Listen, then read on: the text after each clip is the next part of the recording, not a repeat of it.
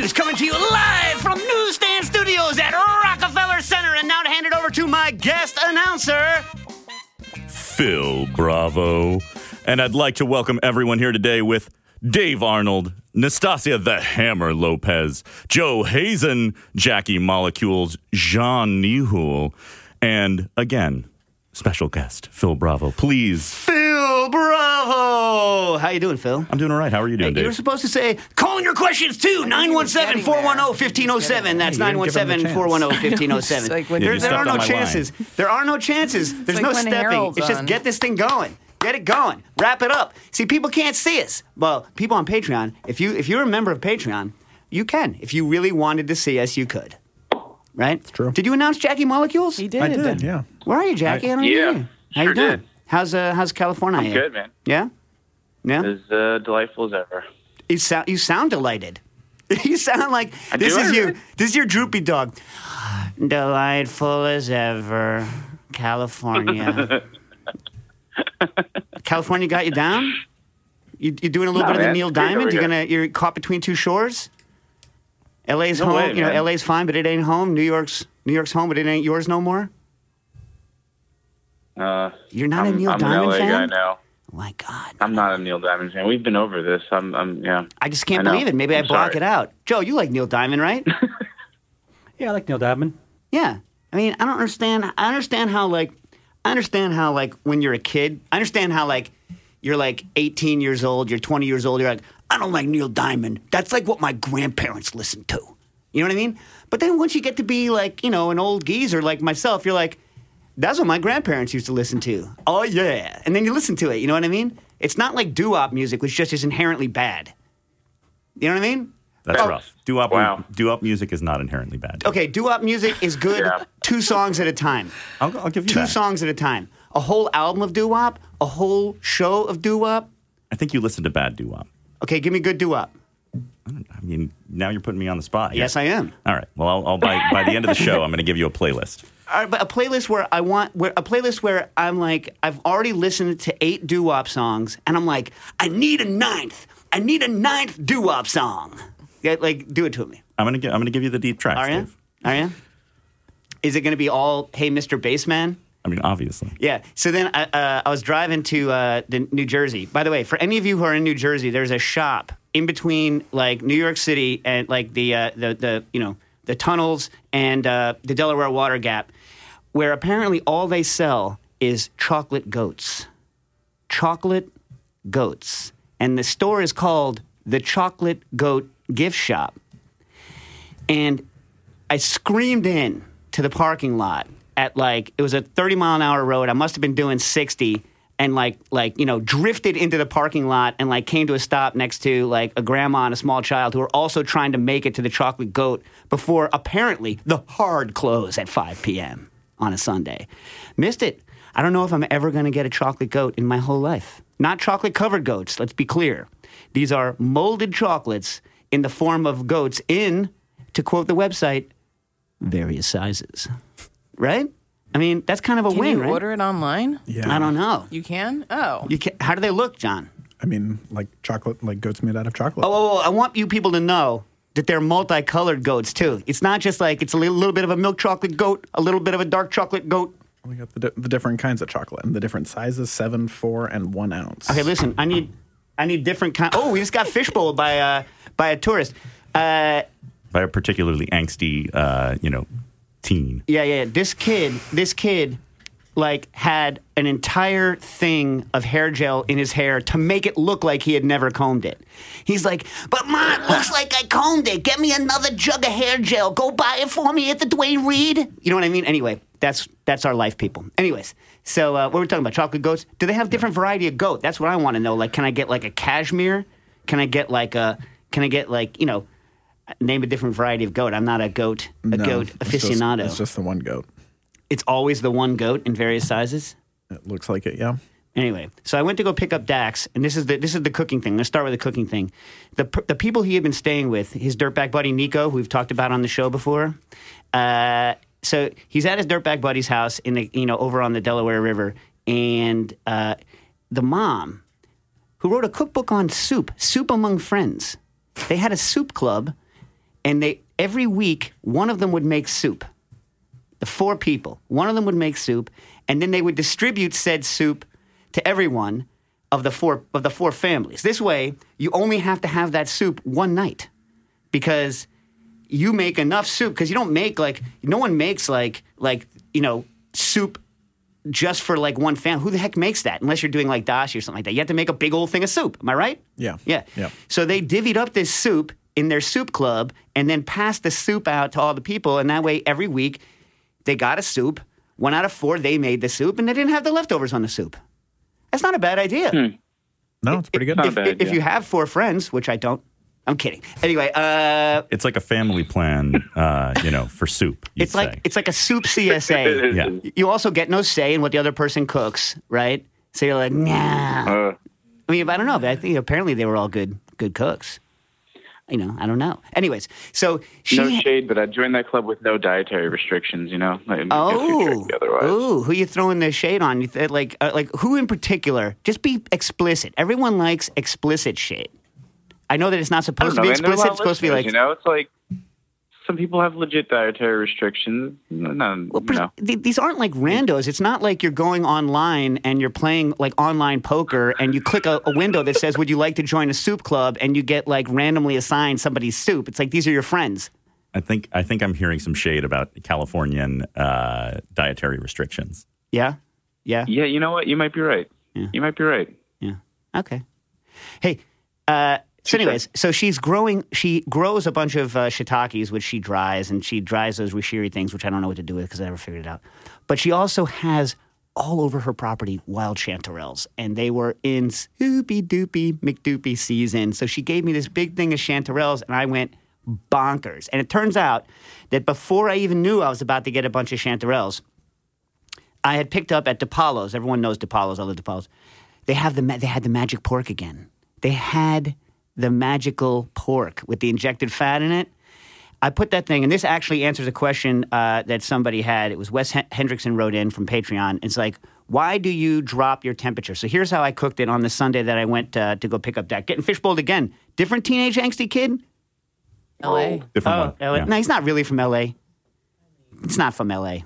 He's faker. He's not from L.A. Too new a hat. Yeah, not from L.A. Anyways. You have to watch the Patreon video to know what we're talking about. So I took the magic pork and I peppered it, but I didn't salt it because I knew I was going to cook it for a long time. And the reason not to salt meat if you're going to cook it for a long time is there's a chance, especially if you're ever going to chill it again, that it'll get a little bit of a cured texture. It also depends on the texture of the meat. So fine textured meats like a ribeye or like a delicious magic pork chop, doesn't have a lot of connective tissue in it. And so those are the ones that are more likely to get hardened by salt. Anyways, so choose your maximum temperature. In this case, for pork chops, in my family, they don't like them too pank. They don't like the pork chop to be too pank. You know what I'm saying? Yeah. Yeah. What about you, Stas? I don't mind. You don't mind? You like it anyway? Joe, how do you like the inside of your pork chop? Medium rare pank. Pank, yeah. But you don't like it red. Yeah. Some people I remember the first time everyone was like, you don't need to cook your pork that much because the trichinosis isn't a thing anymore. And then so you would get these hard, rare, that almost look like raw chicken on the inside, pork chops. And you're just like, oh, no. And you're like, the point is that not appetizing. It's just not appetizing to me. If you're going to do that with the super rare pork, you got to go thin on the pork. So there's just the finest whiff of that chickeny looking pork on the inside and then a bunch of overcooked crap on the outside to have the nice texture. I digress as usual. So I put it in, I chose 60, which is 140 for you, 100 for you Fahrenheit heads out there. That's the one magic number, by the way. Magic pork, magic number. You should all remember that 140 is 60. 140, 60, just remember that, peg it. My son Booker, who spends every waking moment now in Staten Island, collecting Staten Island Railroad cars. There are 61 different cars on the Staten Island Railroad. He has collected, as of yesterday afternoon, 34 of them. I think he likes it because the Staten Island Ferry is free, and for some reason, even though we pay for everything that he does, he still loves to hunt for bargains, except for with sushi. Strange. Anyway, so I put it in at 60 degrees Celsius, which is 140 Fahrenheit. And you want to put it in at the high temperature just enough to get up to the temperature it's cooking. Now, here's the point. And I'm literally writing about this right now in the book, which, by the way, Stas, you'll be pleased to know, I handed in a chapter to the editor and I started handing in photos to, so it's like, it's real now. So we can go to Disneyland. Once it's done. Once I hand in the whole Megillah, and it's like a huge weight off of my shoulders, and I have a different weight piled on my shoulder, like, Disneyland. Disneyland. Anyways, so you want it to cook just through to the temperature because the doneness, the proper doneness texture that we're used to getting to off of a temperature happens very, very quickly after you reach a temperature, right? The problem with proteins in meats is that as they ride at that temperature, they get firmer and firmer, right? So what happens is if you leave it at your final cook temp for infinity, right, it will get the texture of like maybe a degree or two higher as it cooks for hours. So in general, I try to aim so that I just attain the internal temperature that I want, just, right?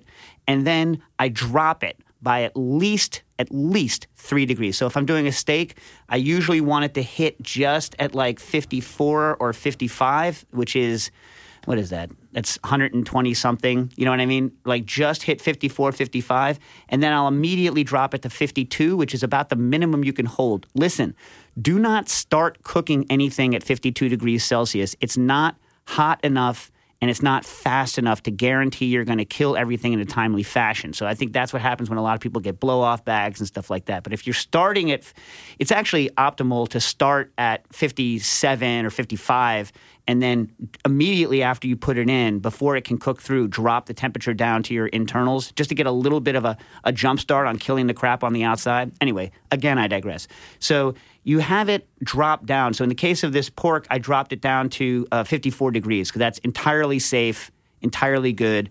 I dropped it from 60 to 54 after an hour, and then I let it ride for like 7 hours while I was going to pick up Dax and do all my other stuff. And then I got back, threw a couple ice cubes in, which is the fastest way to drop a circulator temperature. Just throw some ice cubes in. Actually, like, put the brakes on it because what we're going to do is drop the temperature of the pork chop to 50 Celsius now. And the reason we're doing that is so that we don't get any overcook on the sear as it comes out, right? And in fact, it's interesting if you look at physics modeling of what happens with meat. If you have even just if you plunge it into something cold or drop the temperature even a little bit below what you want, it'll lower the temperature on the inside a lot faster. So I threw some ice cubes into the bucket, took it down to about 45, let the circulator come back up to 50, equilibrate at 50, sear it off. Can I even say what I used to sear it off? Or not? I can't, right, Stas? No, I don't want to hear it. You don't? No. Why? Wow. Why can't we talk about it? Because then we're going to get all our nerds that are like, "Mwah." Okay. Wow. I seared it off in fine style, and it was delicious. It was, so yeah, magic pork and chanterelles. I mean, it's hard to beat that. So, Dave, would you say that the summation of that last 5-minute story was simply drop it like it's hot? Drop it like it's hot. Yeah, well, you know, when the texture's getting a little too firm, drop it like it's hot. And also, just to bring it back to the beginning, apparently the Chanterelles are a doo-wop band out of New Orleans. That's true. Yeah, that is true. Yeah. Yeah. Chanterelle, John and I were talking about this yesterday. So in the pantheon of tasty mushrooms, I think chanterelles are like right up there. I think they really are. You know what I mean? I'm writing a mushroom section, but I'm not even going to write recipes for chanterelles. You know why? Because you should just cook them. You should just cook them as simply as possible and eat them. Because unless you're, intensely rich, you should just. Someone hands you a bunch of chanterelles, and you're like, yeah, I'm going to cook those and eat them to highlight the chanterelle taste. I'm not going to stuff it inside of something else and then stuff that into something else and then pour goop all over it. I just want to taste the chanterelles. And we were talking, let's go around the room. Chanterelles or morels? Which, you choose one. Which one's reign supreme between chanterelle and morel around the room? I'm going Chanterelle. Yeah? Chanterelle. Chanterelle? Joe? Chanterelle. Really? Yeah. John and I had the same feeling yesterday. And what about you, Jackie? You not a mushroom head? What are you? You silent over there? You got some little Mr. No dietary restriction doesn't have an opinion on chanterelle versus morel? Anyway, I think morel. Chanterelle. No, Yeah. I said chanterelle. I like a morel, but yeah, I would always choose chanterelle. Now here's the one: chanterelle, fresh porcini. I don't cook a lot with fresh porcinis because, again, I am not constructed out of gold bricks. But like, what are your feelings? Still chanterelle for me. Yeah. I'm switching to porcini. Ooh, porcini. Is that the Italian section in Eustace? Yeah. What if you have to sit with an Italian who talks about food while you eat the porcinis? No, the chanterelle. All right. Joe, you got an opinion on this guy? What about Hen of the Woods? Hen of the Woods, great mushroom. It's a great mushroom. Yeah, a great mushroom. I was also talking to John about this yesterday. It's like, I find that it is a great mushroom. I think it's a good value because it's not as expensive. Although, John tells me that they're almost expensive as expensive now as a chanterelle is. I don't know. You know what I like about a hen of the woods? In order for a hen of the woods to live, a tree's got to be dying. I love that. So what's the difference between the Hen of the Woods and the Chicken of the Woods? Oh, they're different. They are different. Yeah. I don't know. I know Chicken of the Sea. Right. Yeah. Sunkissed? Starkist, yeah. Is it Starkist? Yeah. Starkist. Starkist. With Charlie the Tuna? That is correct. You look kind of like Charlie the Tuna, Phil. You're welcome. Yeah. It's the I glasses. get that a lot. It's the glasses, I think. You have a large smile. And my it's the radiant glasses. smile. Yeah. You look a lot like Charlie the Tuna. Yeah, Joe, what do you exactly. think? Charlie the Tuna over here? Definitely Charlie the Tuna. Yeah. Yeah, he needs that little. Doesn't Charlie the Tuna have something red? Yeah, like a red cap. bandana or cap. Yeah. Yeah. He's kind of like a beatnik, right? He's kind of like a beatnik tuna. Oh, he's got the glasses, right? Yeah. In my memory, he does. In my memory too. Yeah. He's from South Korea. Charlie the Tuna is from South Korea? Mm-hmm. What? For real? Like the character Charlie the Tuna, the backstory of Charlie the Tuna is that he's from South Korea? I mean, you gotta understand. And he's a beatnik. Dude lives in the ocean, so it's kind of hard to say. Like, I'm pretty sure he lives in the international waters. So, like, where exactly in South Korea is Charlie the Tuna chilling? Like looking at that hook and being like, nah. Sarkis is no. I don't think he's South Korean. I mean, It's currently He's treated owned by a a guy South named Tom Korean Rogers, conglomerate. so- oh yeah. I mean, he plays for South Korea in the Olympics for sure. You know what I mean? But Yes. yeah. Yeah, I would say he's from Chicago. The guy who made him is from Leo Burnett Worldwide, which is an ad company in Chicago. Catch So- a lot of that checks out. big tuna in Lake Michigan, do you? Do you? Anyway, I'm talking about the character's backstory. Speaking of Olympics, you guys watch any of this stuff? No, I hate the Olympics.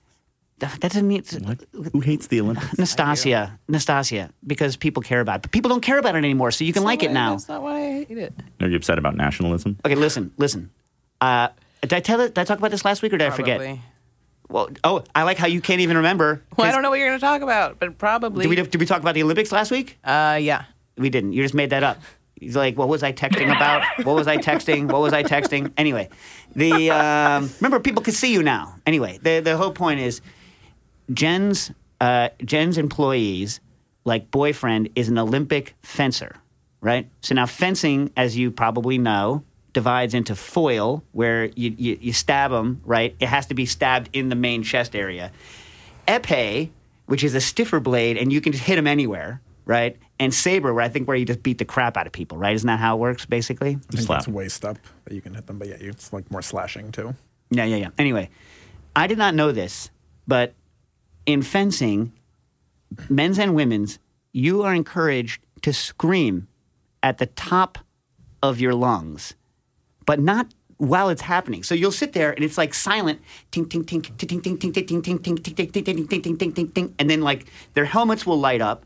There'll be a 2-second pause, and then someone will do like an Anastasia Lopez anger class primal scream, like ah, and then back to composed, ting ting ting ting ting ting ting ting ting. It's the weirdest oral thing I've heard in a long time. So I recommend looking at it, and I recommend looking at the trampoline because it's bananas. Have you seen these trampoliners? No. They go 30 feet high. They're jumping on trampolines 30 feet high. It's bananas. Anyways, that's all for the Olympics. Let's get to some cooking. All right. So Wes Hendrickson had another question. He said, something we should do on the show is a dish to cook this week. So we should come up with an idea. What do you guys think of this? We come up with an idea, and then we challenge, I think this is what he means, we challenge our Cooking Issues listeners to make it, and then they can come back and maybe tell us how it worked out. What do you think? Yeah, I don't know. It also sounds like he's just asking for what you do on the weekly basis, and I have a so we bone can to pick emulate with that. Wes from last summer, so What's the bone to pick? I'm not going to bring it up again. Again? Mm-hmm. Okay. You actually just did bring it up. I know, but I will not participate in this because of You that. literally caused it. Oh. But this is for the whole everyone. This is an idea that everyone can participate in, not just Wes that apparently you have a bone to pick with. All right. Wait, John, did you get your 6th floor walk up? No, thankfully. Wow, Styles just pulling out the paint. Styles is like, I brought something up. I wish I hadn't because then like it was uncomfortable. So I'm gonna make John feel uncomfortable. Like No. It's not uncomfortable. Yeah. John was looking at getting an apartment here in New York City. For those of you that haven't had the pleasure of shopping around, in quotes, for a New York City apartment, no offense to the brokers out there. I don't really understand why you still have to pay broker's fees in Manhattan because all the apartments are online. John's like, I'm looking at an apartment. It's a 6-story walk-up. So I didn't even think that was possible. it's I thought it was against code. it is illegal for new construction. Yeah. Yeah.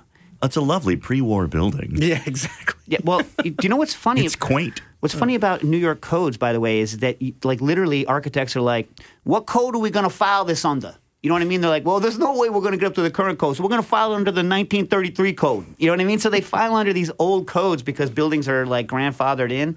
So anyway, so I'm like, John, Nastasi and I the entire time stood about 2 steps behind John. We made John carry. He's carrying all this crap. I don't even know what crap you had, but it looked like he was carrying like. And he didn't want us near him, and he wouldn't let us go up with him. But we dogged him the entire way. We dogged him, and we were like just cracking wise. We're like, John, maybe you should go have a couple of beers first and then walk up. And then we're like, hey, hand me your credit card, hand me your keys, walk all the way up. Remember you forgot them. Come back and then go back up again. Because the 6th floor walk up is just brutal. Like seeing a 6th floor walk up at like 1 p.m. on a Tuesday does not indicate what it's like to live in a 6th floor walk up. We're like, listen, why don't you go to the grocery store, John? Get like all your groceries, have them either have the rolly cart and be like, boom, boom, boom.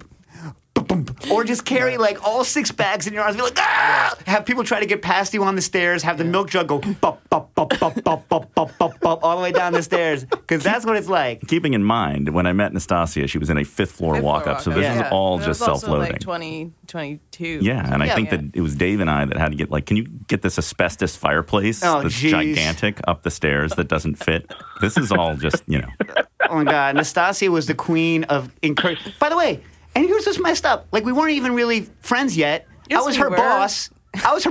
No, I think we bonded through, shared pain. Okay, here's another thing about Nastasia Lopez. She'll get you to move her crap out of her 5th-story walk-up, and she does not have the common human decency to take the drawers out of her dressers before you move them, or to take the clothing out She put extra things in the drawers because she's like, I just want to make it less of a trip. Yeah. So I think it was like I've moved her several times. Was that the one that also Cliff was in on? I think so. Yeah. Oh my God. You haven't lived until you see me mad in a move. By the way, caller, you're on the air. Hey guys. I got a question of if you guys are interested in moving into the infomercial space now that Ron Popeil has departed. Wait, he died when? Departed the planet. When did he die? Last week. Oh my God, Ron week. Popeil. Yeah. Ron-Comatic. Yeah, so I thought Inventor of the that was Roto-Broil. Moment of silence. Well, the interesting thing, the Roto-Broil was not Popeil. It was Leon Klinghoffer, Leon Klinghoffer, the one that was thrown off the cruise ship. So everything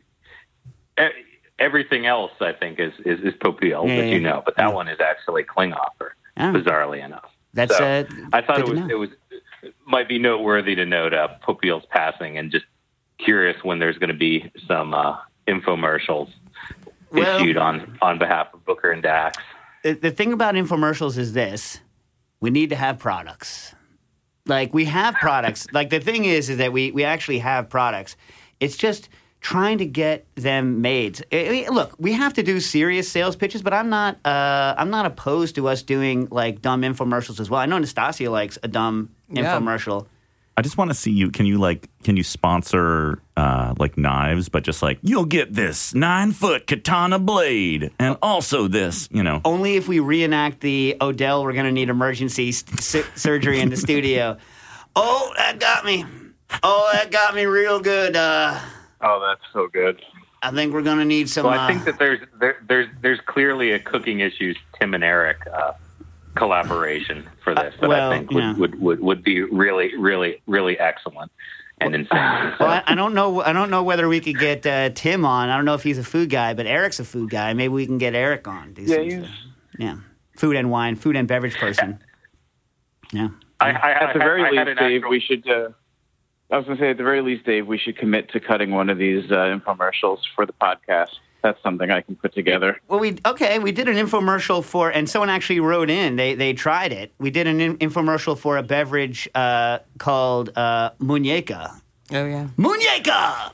And sorry, a little about the saturating the mic there, Joe. But Clayton Patterson wrote in. So the idea of Muñeca was, it was close to the beginning of the pandemic when we hadn't yet been accustomed to mask breath, to tasting ourselves on our masks. And so the idea is that you're supposed to walk around. Yeah, you're supposed to walk on. He just did a spinal tap, sniff the mask.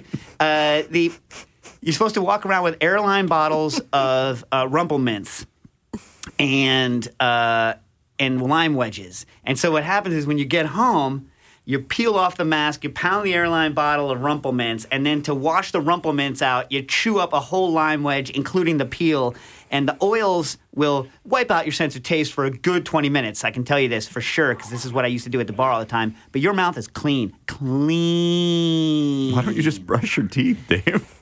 Brushing your teeth, I got to walk all the way to the back of the house.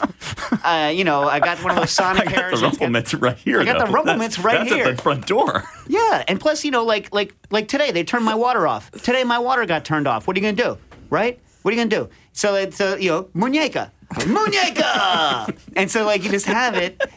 So that's what you did this morning? Muñeca! Yeah, made the bike ride real fun. So, what you do is you have, you have a coat, and then you have, one of those, how, people used to sell watches? Mm-hmm. You just have your Muñeca shots lined up in the inside of your coat, and you're good. You know what I mean?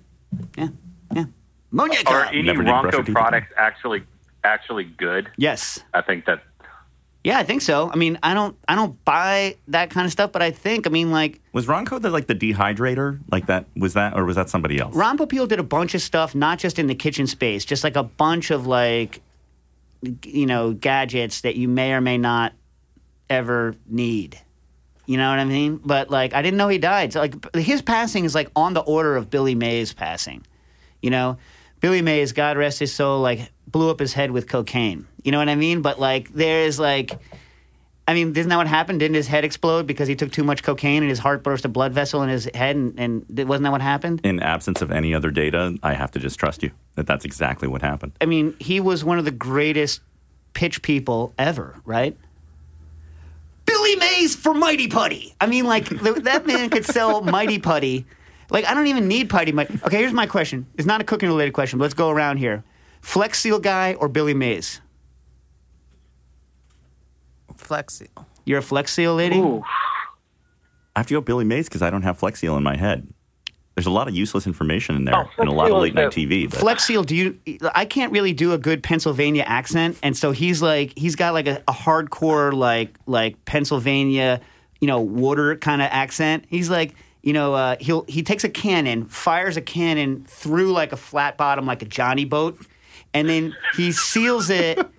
And I forget why he says it, but he says something about water, and he's sealed up on Flex Seal, or he'll take a Flex Seal patch and have a giant fish tank with a hole cut in it, and then just slap some Flex Seal on the side of the fish tank. Oh, this is the guy who does the roofing stuff. He'll seal anything, Joe, with Flex Seal. Anything, man. Anything. He's in a boat with the screen door bottom, right? He's sitting on the Flex Seal. Dude, amazing. Dude took, I think, a car. I want to say he took a car, coated the entire underside of it with Flex Seal, and then just floated it in some random Sorry, some random creek in Pennsylvania. Oh yeah, Flex Seal. I mean, gets a lot of negative reviews on the internet. Flex Seal, but I mean, Billy Mays though didn't just have Mighty Putty. Billy Mays was the original OxyClean pitch. Yep. I'm just saying. I'm still just. I like the idea that the Flex Seal commercials was where Kate Winslet did her accent study for Mayor of Easttown. Is that really true? In absence of any other data, I'm going to say yes. She is great in that. That is a great show. You do not, Oh, don't sleep on that show. First episode, very sad, but then, I have good. not found a show that I love the first episode of. Most shows take a while to get into, except for Girls 5 Eva, which is good from the jump. You guys got to watch Girls 5 Eva. Girls 5 Eva.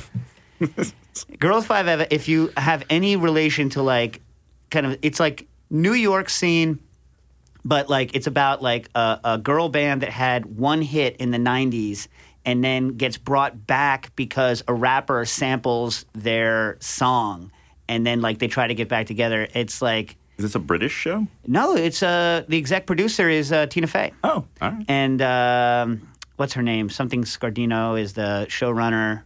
Yeah, it's good. It's got Paula Pell. Everyone loves Paula Pell. Who doesn't? Yeah. It's good business. You should watch that stuff, Because I can't watch, because Dax is not around, so I can't watch the second season of Ted Lasso yet, which is... Is it out? Yes. Is it out? Where do you live? Don't they have the internet in California? I've been in a camp with 100 teenagers for 2 weeks. Oh my God! Eating cafeteria. This is why Phil was coming on to talk about cafeteria food. And Are you teaching them recorder in the real life? It was real instruments. It was good old fashioned violins. So you admit that the recorder is not a real instrument. The Dutch are going to be very upset with you. The Dutch, they're so tall. They don't even get oxygen to their brains because they're so tall. You know what I mean? What do they know? Well, we have nice houses and we're tall. Small amount of oxygen, so they have to play these little flutes. We're an attractive people. Here's a recorder. You know what I mean? So what are you here to talk about before I do the next Patreon question? I said Sloppy Joe's, cafeteria food, and using the Bank of Idaho code for your herd steals. Oh, those are my bullet points. All right, so here's my question on Sloppy Joe's. Let's go around the room before we start. Who here grew up eating Sloppy Joe's? I'm raising my hand. Yeah. I grew up eating Sloppy Joe's. Yeah. Jackie Molecules? Yeah, of course. Yeah? Yes, of course. I didn't. Joe, nice. Did not. Okay, so is it that they didn't serve them at your school, or did you shun them? I didn't. We didn't. Yeah, the school. I can't really remember. I brought my lunch every day. Really? Yeah. Huh. I don't think I brought my lunch once in 12 years of school. Every day. God. I don't think I had a Sloppy Joe until I was probably in high school. That's too late. Yeah, it was very late. Because the thing is, if you have a Sloppy Joe that late in your life, you realize that it's not a good idea. You know what I mean? Yeah. Tell my past self that. Yeah. Let me ask you a question. So who here thinks that they're I have I like it like it's a soft, crappy bun. For those of you that don't know, it's like instead of chili ketchup, like ground meat. It's like a cross between a meatloaf and a chili. But it's like a hamburger helper, right? Like it's like. Oh my God! Don't get that song in my head, Phil. Here to help. Hamburger helper, make a great meal. Anyway, like the worst jingle. Because it's the most sexist and dumb and crazy. And, she's just waiting for this hand to pop out of the box and help her. Was there a jingle for Manwich? Because I feel like that might be worse. Oh, my God. Someone out there, please, write us the Manwich jingle. Manwich being the brand name of Sloppy Joe. Because apparently... It's like the Jell-O of Sloppy Joes. Apparently, women are too smart to eat this stuff. And so, So, but here's So, Dave, this is the thing I noticed in 2 weeks of cafeteria food. So there's Sloppy Joe in one of the early days. How are the kids eating it? Are they picking it up like a chump, or are they knife and forking this thing like Bill de Blasio? Kind of tentatively, I guess, would be the answer to how they can't be picked up. Yeah. But they're picking it up. Look, I've never said anything nice about Bill de Blasio in my life. Go knife and fork on the Sloppy Joe. Just go knife and fork on the Sloppy Joe. But do you remember in elementary school when you learn about precipitation and then the rain evaporates and then there's the cycle, the water cycle. Watching the Sloppy Joe go from day one was Sloppy Joes. Day two was chili cheese dogs. And day 3, just the pasta sauce suddenly got a little thicker. And it's like all of these, it is like a life cycle of ground beef over like 5 days. It's a circle of beef. Yeah, so by the way, I didn't mean to get political there. I have nothing against Bill de Blasio. It's just everyone in New York knows he's a clown. That's all I'm going to say. Right? Guys, New Yorkers, it's not that we're against him. It's just clown, right? No? Clown. Yeah. Sorry, took me a while to find the talk. Yeah. I mean, it's fine. Whatever. You know, it's fine. It's good. It's all good. Anyway. My favorite part of leaving New York is I don't have to have an opinion on Bill de Blasio. Amazing. Yeah, but everyone has the same opinion. Did you vote for him? Yep. What do you think about him? Clown. Like, everyone has the same exact opinion. Anyway. He just announced that plans to require proof of vaccination for indoor dining. Oh, good. Yeah. And we'll see how it works. Right? Like, we'll see how it shakes down. I'll tell you a quick story about that, your circle of beef.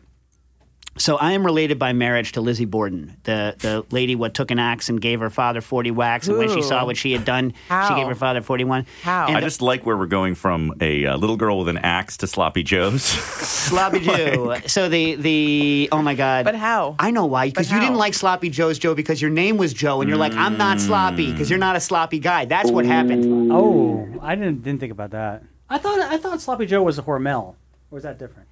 Well, Hormel might make the Manwich. Okay. I don't know. Which is everybody's brand name of choice for Sloppy Joe's. Anyway. Wait, how are you related to her? So the oldest person that I ever, is that true? Yes. The oldest person I've ever met, he was born in the early 1880s. I met him when he was 100, was my great Uncle Mark. He stayed alive just because I said, Grandma, I wish I could meet Uncle Mark before he dies. And because he was about to, I didn't talk like that because I was a small child. Anyway, and then, whatever. I lived in Jersey. Anyway, point is, he like stayed alive. You know how people do that? They were like, he's going to die any day now. And my grandma and grandpa were like, oh, Dave's coming up. He's going to, he'll be up here in like a month. He lived a month so I could go see him and then died. Anyway, he married Lizzie Borden's cousin, and he had met Lizzie Borden. Whoa. Right? Yeah. And so he was there, like totally semi-zoned out, right? 100, like laying in a bed. This is like, 82 or something like this. And I'm like, Uncle Mark, Lizzie Borden. He just goes, she totally did it. But the bastard deserved it. Wow. And that was it. Because... And this is where I get back to Sloppy Joe's. That was the last. Those were last words. He had the courtesy to stay alive while I was in the room. The story is that one of the things that he would do is this guy was from Borden family. He was rich, but he was so cheap that he would make them eat the same lamb, and we're tying it back to soup, the same lamb soup every day for like a week. It would get moldy on the top. He would make them scrape the mold off of it and eat the moldy lamb soup. That. Plus I don't know whether her original mom died, but there was a kind of a stepmom situation going on with the moldy lamb soup. The guy was apparently hated skinflint, and he was like, she did that stuff. Yeah. If only he had gotten together 4 families to eat soup on one weekend, could have all been avoided. Could have been avoided if only Lizzie Borden's dad, whose name escapes me, had been smart enough to start a soup club. Where is it, Fall River or Fort River, Massachusetts, wherever they were. Like, if he'd only been smart enough to start a soup club, he might have died only a long time ago instead of a long, long time ago. Yeah. At this point, they'd all be dead anyway. Doesn't really matter. And this has been your commercial for Manwich. Manwich. Oh, my God. We should do a Lizzie Borden Manwich. Man, this is gruesome. What, you're looking at the Lizzie Borden pictures? No, not the pictures, just the... Were there pictures? I don't think there are. There's like a pictures. lithograph? It's the dad on the couch. It's gross. It's one of those things. If you grew up in the 80s, right? If you grew up in the 80s, I did, though. Cable... No, you didn't. Yes, I did. You were younger. You were too young. My age. Okay, I'm not your age, but I Right, still that's grew what up I'm in the saying. 80s. But like they needed to fill cable, so they had like 18,000.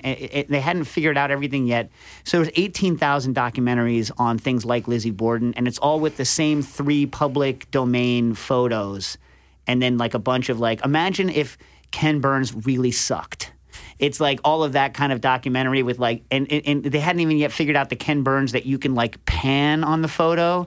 So it's just like a still image of like real grainy picture that they took off of a newspaper of like dead Borden dude. So basically like 90% of the History Channel, The History Channel, when it started, was only Hitler films.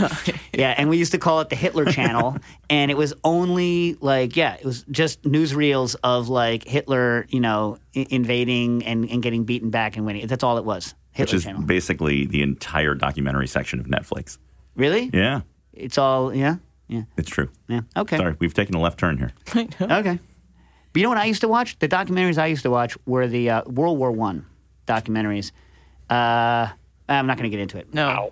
Not going to get into No. it. Not going to get into it. So, John, what we're going to say so Dustin Meldrum has this idea of getting Michigan dogs and then doing Connecticut-Michigan dog off. But the thing is, we're going to have to do maybe like a cookout at Nastasia's at some I thought point. we were going to talk about this after the show. We'll talk about whether we could do it for the show, after the show, and I wasn't bringing that up or putting Joe on the spot, but you can because you just did. But anyway, so like we'll Dustin, John will be in touch with you. And yes, trying we to think totally- through the logistics first. We're trying to think. We totally want the pawpaws though because I've never had one. Neither have I. I hear that. You know what's coming out, guys? I think you guys missed it. The Mayapple. If any of you have Mayapples growing in your gardens, they have a very distinctive leaf. They are poisonous, right? But I think we missed them already. I think we're about a month late. But for next year, think about it. There's these little green balls that grow on them. And then those green balls, they go from, over the course of a couple of days, they go from green to yellow. And when they go yellow and start getting soft, they taste tropical, even though, oh, by the way, the seeds are poisonous.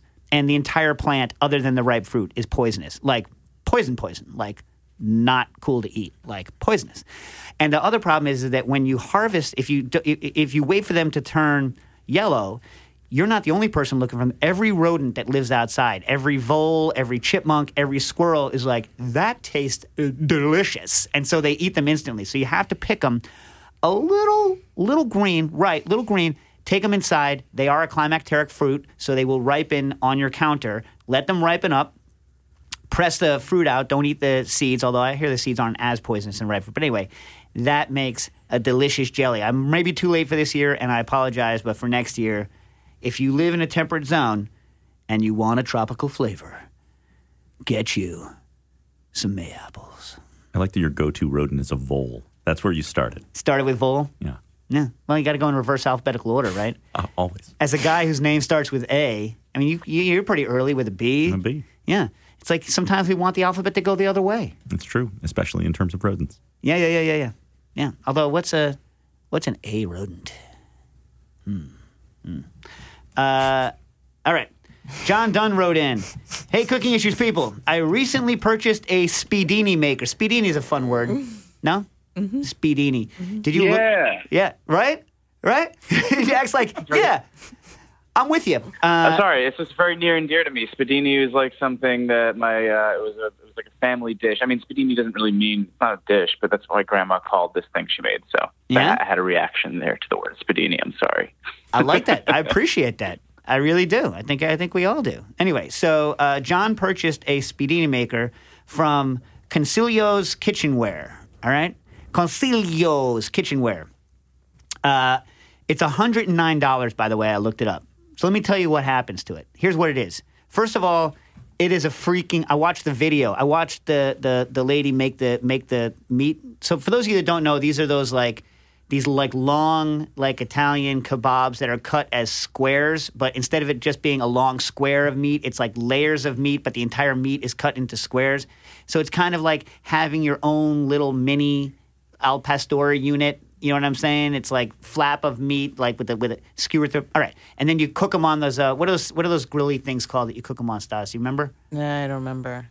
Anyway, Mark had one. Yeah, they cook really quickly because they're only like they're like less than a half an inch on a side. They're like 10 millimeters on a side. Anyways, so this thing makes 100 of them. So you have to be like, I don't want like 5 or 6. I want like 100. So the video is this lady pounding out the meat, then layering the meat into this giant meat cube. It's a huge meat cube, right? Then putting a lid on the meat cube, and the lid has 100 holes in it. Then she has to take a metal skewer and jam it into each one of the 100 holes. Then take the wooden skewers that she soaked for an hour, and she has a special like Speedini soaking bucket, and then like places them in. Then takes her special Speedini knife because it's got like slots cut in the side. So it's like, can you see what I'm saying? The side of the cube has like slots so you could jam the Speedini knife through it. You with me on this? So she jams the knife through and then cuts it. So now you have an entirely Speedini-fied meat flap Magilla, and then another thing to like plunger it off. So the video was like a minute and a half. I'm sure that took like an hour and a half. I'm sure it took like an hour and a half. We had one. How long did it take you to fill it? Long time. Like an hour and a half? No. Like an hour? Like 45 minutes. 45 minutes? Mm-hmm. Did you enjoy it? Mm-hmm. Did you ever put any non-standard things into it? No. Okay, that sounds about right. Because anyway, so like if you have 100, how many of those do you think an average person needs? 5? Yeah. Right. So you need 20 people to come over. Right? Or I guess you could freeze them. I guess you could freeze them.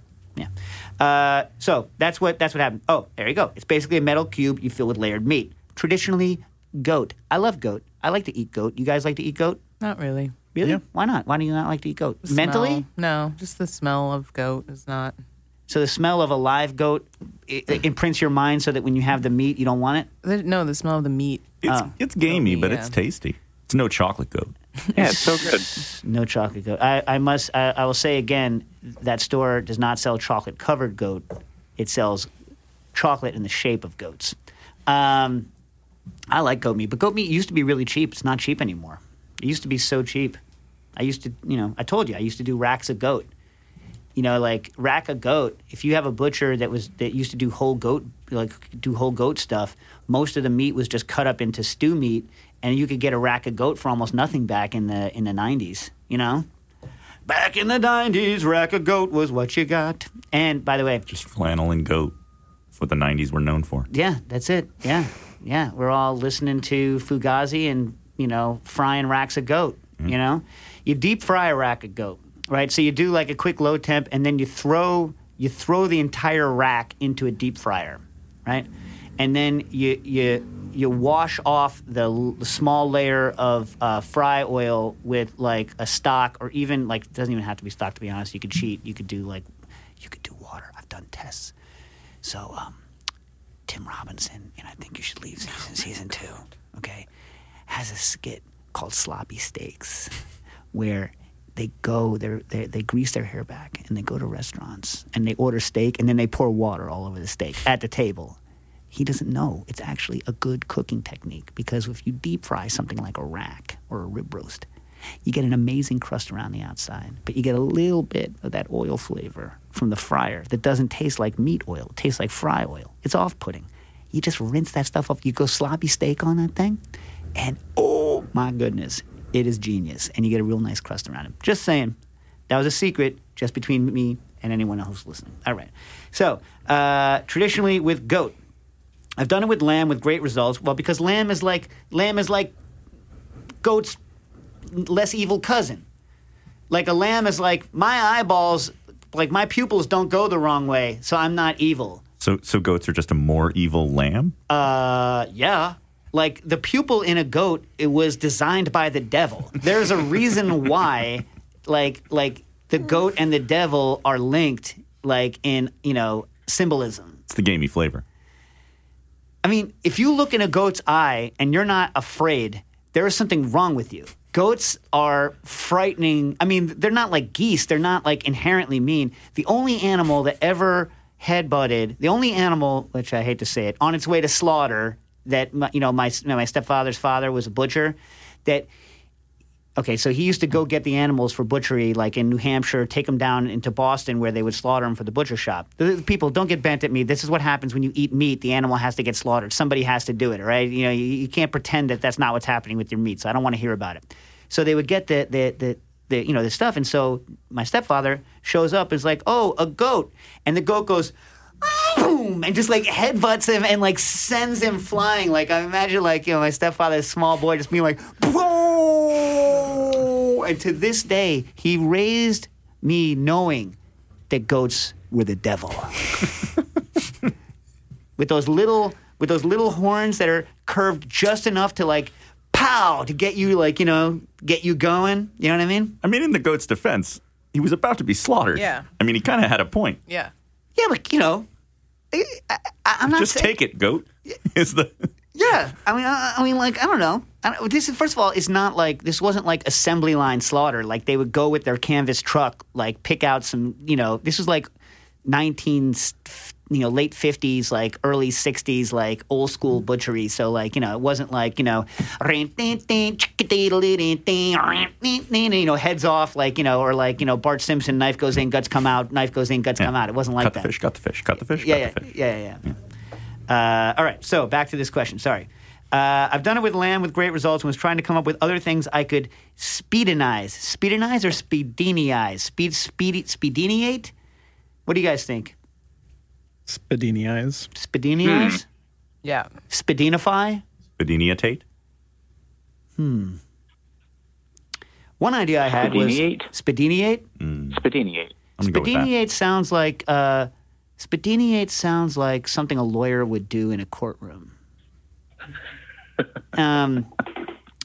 One idea I had was al pastor, using layers of marinated pork interspersed with layers of pineapple. The flavor came out... Oh, so you actually did it. It wasn't just an idea. It was actually executed. He's just bragging. Wow, Stas is so rough on people, man. You know what? I hope you guys enjoy it because this is like our lives all the time. Am I right? Am I right, guys? Yeah, anyway. Why you got to yuck his yum? Yeah. Come on. Yeah. Well, is there a question? I mean, we've been yuck is yum. We've been Yuck on is this. yum. Is there an actual question? There is. Wow. The flavor came out great, but I had an issue with the pineapple falling off the skewers while cooking. I think this is due to the small size of the pineapple at 1 by 1 centimeter. Do you have any idea on how I might make the pineapple layer that I could use that will hold up to grilling? I'd like to maintain some of the pineapple texture, so I don't want to have something that would be like a totally smooth gels. Any other idea of what I could use this for? Thanks, and good luck on the Patreon, John in Denver. Yeah, the problem is that, like, in general, things that have to be, like, cut into layers like that, that's why, for instance, the pepper strip in the middle of an olive is a nasty gel. It's because the only way they can guarantee that it's not going to shatter or break along, its inherent, lines of breaking and force is by turning it into a nasty heat-proof alginate gel. And pineapple in particular, because of its structure... If you mentally picture a pineapple, right, it has rays going through it, and they even if they're unripe, you can see they break along those rays. But a ripe one, is compliant enough that if you stick a skewer through it, it will stay. But they lose their structure rather radically when they're cooked, and then it will just instantly fall apart along those rays. So, it's almost like it would be like trying to keep a braised, a 1 centimeter cube of braised short rib on. If you did it low temperature, you could get it to work because, the structure would be maintained, right? But, once it's been turned into a friable thing, it's kind of no luck. So you could put chunks of it in a gel, I guess, but it's still going to be a gel nonetheless. I mean, you might be able to get something with the flavor of pineapple, but yeah, I don't think you're going to get cubes of pineapple to stick together that way. You guys have any ideas? You think there's any You should solutions? make an alginate. They're gross. He knows they're gross. You know they're gross. That's why you have that look on your face. By the way, if you are going to make a nasty alginate gel, I will tell you this. You got to make it, then you got to wait a day. You make it, then you wait a day. If you don't wait, it'll be too brittle.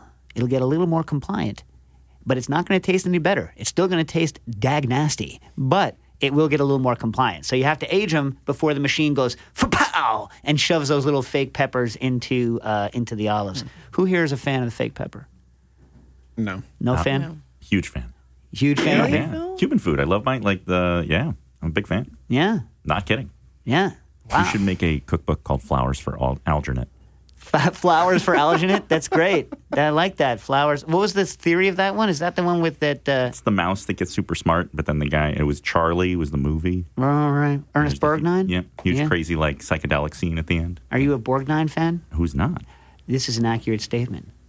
For those of you that don't know who Ernest Borgnine is, look it up. All right, let me see. What else we got here?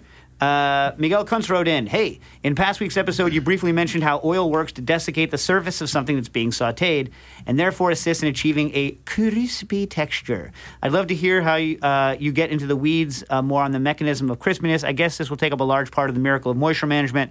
I promise to buy the book even if you discuss it on the radio beforehand. Thanks and bon appetit. I don't remember what I was talking about. Does anyone? I know Nastasia doesn't remember what I was talking about. No. John, next time, figure out exactly what it is I said, and I'll try to only go into the weeds on like one specific thing because otherwise I'll have to hear about it later from Nastasia. Okay. John, that means you have to go back and listen to all the episodes. Yeah. No, just has to go just look the for this last one. section. Yes, Stas. You know, jeez. Doesn't make it more fun, but yeah. Dave calls John and is like, "Where's the radio show? I forget what address and what streets." And John's like, That's not the He case. hasn't done that here. "Not or at in this space. Yeah, in the other one." And so instead of For the first couple of times. Googling- Oh, first of all, Nastasia, instead of Googling what? Rockefeller Center? Go for it. You can't find anything in Rockefeller Center. I love Rockefeller Center, but it's like yesterday I was like, you just have to say go next to the Victoria's Secret because Victoria's Secret has the big That's what sign. Joe had said before. Yeah, Well, We're and talking about the other space. the other one. the other one, it was just confusing as to which because the building is also through. Yeah. And so sometimes we'd be like, we're going on from this street. Sometimes we're going on this street. Ba beep, ba boop. And, you know, Nastasia just likes me to flail around. So she just does anything. I Does don't. anything to I make me just flail feel around. like that was such a weird. Oh, Yeah. you know what? It was such Tell a me weird- where it is. Yeah, it's so weird. It's so weird. Weird. John, do you agree? A little. It took a couple of times, but it's okay. Okay. I figured it out. Yeah. Yeah. All right. Well, that We're all was here. cool story, bro. Nastasia brought it up. Well, she's the bro. Okay. You looked at me when you said that. All right. Well, anyway, all right. Punch Drunk Glove on Instagram wrote in. We don't have any more Patreon questions, right? We're Nope, good? that's All right. Later this month, I'm doing, well, probably too late now. I'm doing a fried chicken pop-up. I'm going to sous vide. I'm going to sous vide the chicken and let them dry in the fridge for a couple of hours. I was wondering if you had any tips that might help me achieve the best sous vide fried chicken, flour type, deep fryer setting, etc. Well, got good news for you, Punch Drunk.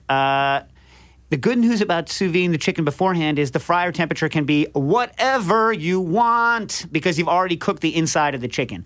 The problem is going to be this. You need to let that chicken come up to temperature. I made the mistake once of going direct from fridge to fryer, and then you need to get the center of the chicken warm before you're doing anything, and that negates a lot of the benefits of going sous vide beforehand, right?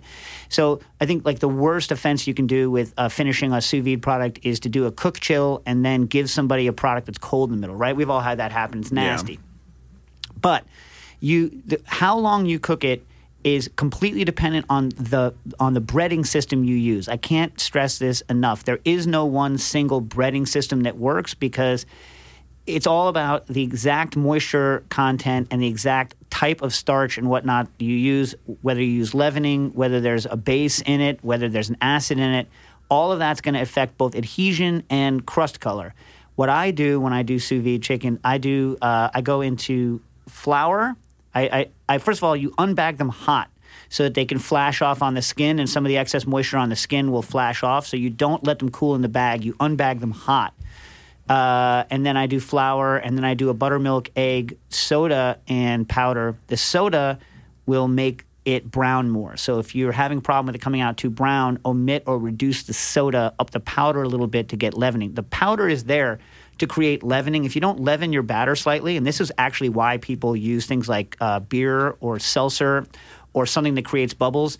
If you don't slightly leaven your batter, this goes for all frying, or cause it to be leavened, what happens is that the violent water boiling out of the meat as you fry it tend to blow the crust off. So if you're having crust blow-off problems, it's actually a lot of times has to do either with poor adhesion, and you're going to help your adhesion by, like I say, pre-dusting with flour, not using a liquid-based batter, and letting it flash off hot. But also your leavening isn't quite right, and so you're getting massive bubbles that are just blasting the crust off of the chicken. Was that a good answer? Am I done? Good answer. Drink Mixcraft via Instagram. I was reading up on some of your old stuff on clarification. I was hoping you could clarify, no pun intended, but you did intend it because you wrote it. I believe you mentioned that milk washing would make the cocktail have an extremely long shelf life. Is that specific to milk washing, or does it apply to centrifuges, agar, etc.? No, milk washing won't increase the lifespan. In fact, if you're going to use milk washing for shaking something, it only lasts a week, like whether it's refrigerated or not, and then it loses its shaking power. What is true is that milk wash stuff doesn't spoil, so it has an infinite shelf life. So you're not using milk washing to extend the shelf life. It's just you needn't worry when you milk wash something that it's going to go bad on. You're going to spoil. Is that an okay answer? Good answer. Time to go. What? It's time. All right. So I will get to it's 2 a.m. and Kevin Stedmeyer's questions next week. Phil Bravo, you got any stuff for us on the way out? I think just thank you, everyone. This has been Dave Arnold, Nastasia the Hammer Lopez, Joe Hazen, Jackie Molecules, Jean Nehul. Close enough. I know. I tried. Okay, yeah. I looked at it and it snuck up on me. Phil Bravo! Thanks, Dave. Yeah, cooking issues.